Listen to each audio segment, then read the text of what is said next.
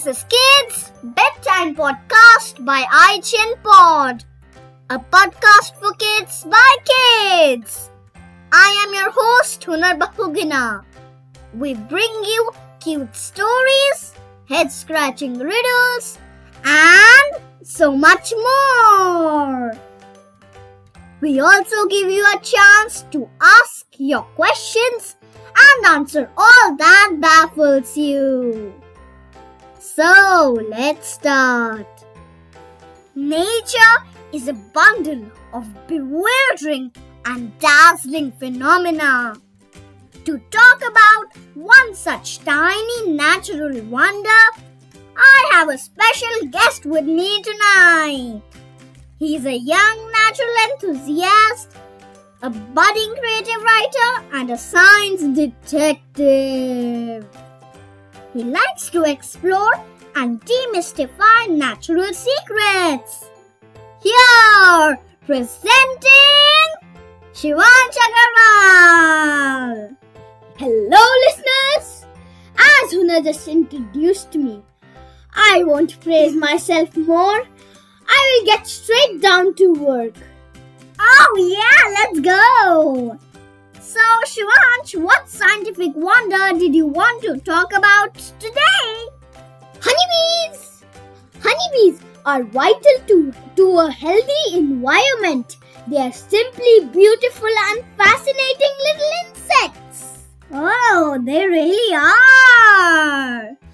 You know, recently in Mumbai, there was a beehive in our building. I managed to get some pure honey.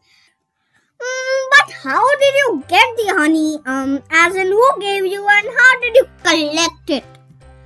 There was a beekeeper who used to remove the honey from the hive and replace it with the empty honeycomb for them to refill.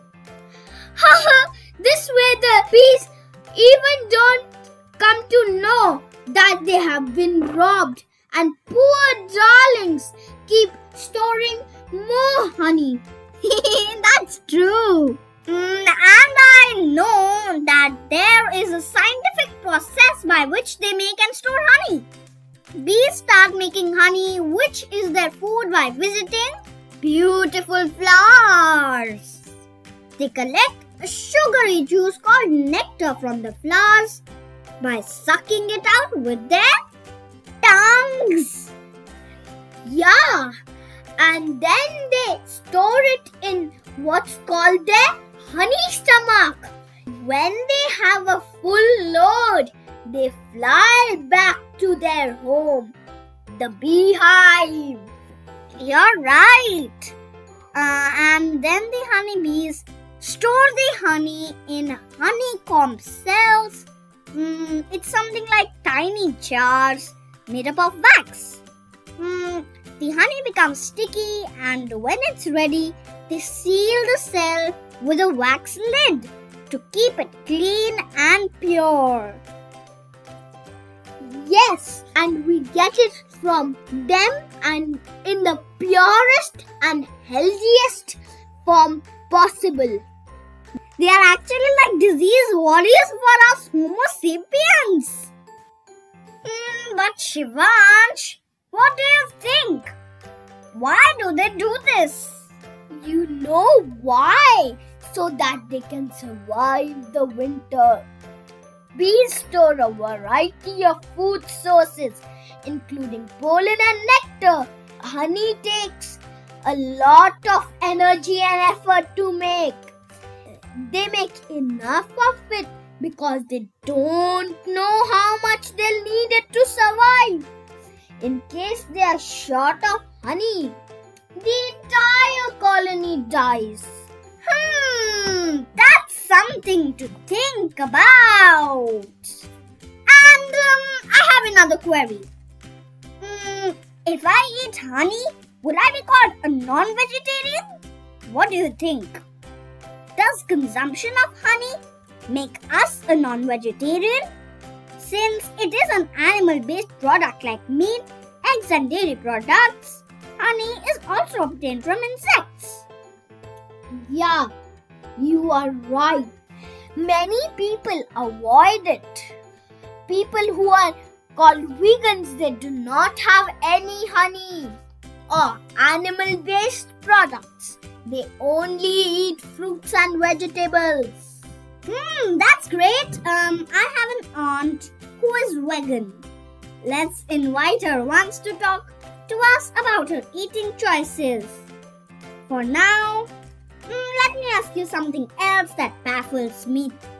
How can a bee so tiny make so much honey that we keep getting in the markets all the year long? You are thinking right.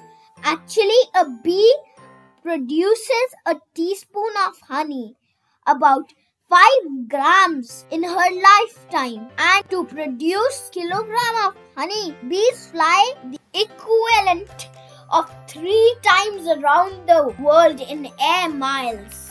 Wow, that is so amazing! We truly should learn the qualities of hard work and perseverance from the tiny honeybees. Sweet things definitely take some time. And Shivansh, what about the beehives? Do you know what shape is a beehive?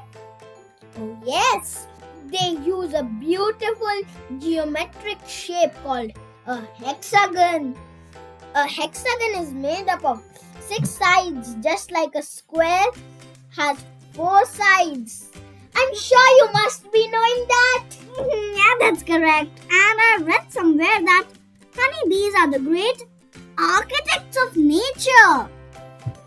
They use hexagonal shapes as it makes the greatest storage possible. Many buildings in the world are designed using this principle only. Amazing creatures they are. I truly love reading about them. There is so much more to learn and discover about them. Truly there is. And at Kids Bedtime Podcast by iChin Pod, we strive to keep exploring more of the nature's mysteries. So, that was our special episode for all of our budding, or should I say buzzing young naturalists. Thank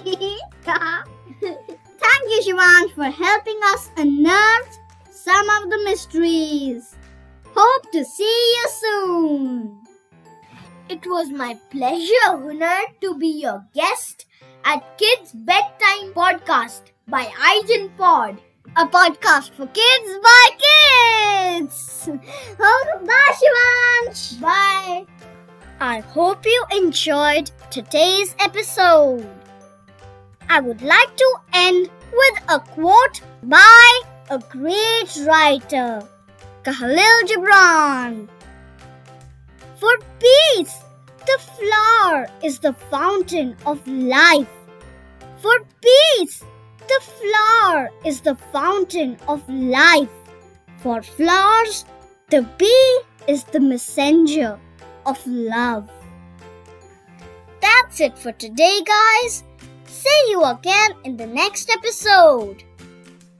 If you have any requests or questions, scary, silly, or otherwise, please do send them across at contactus@ichinpod.com. Let me repeat that. Contact us at ichinpod.com. We love to hear the requests and questions in your voices. Please do record a video or an audio and share. Good night and sweet dreams.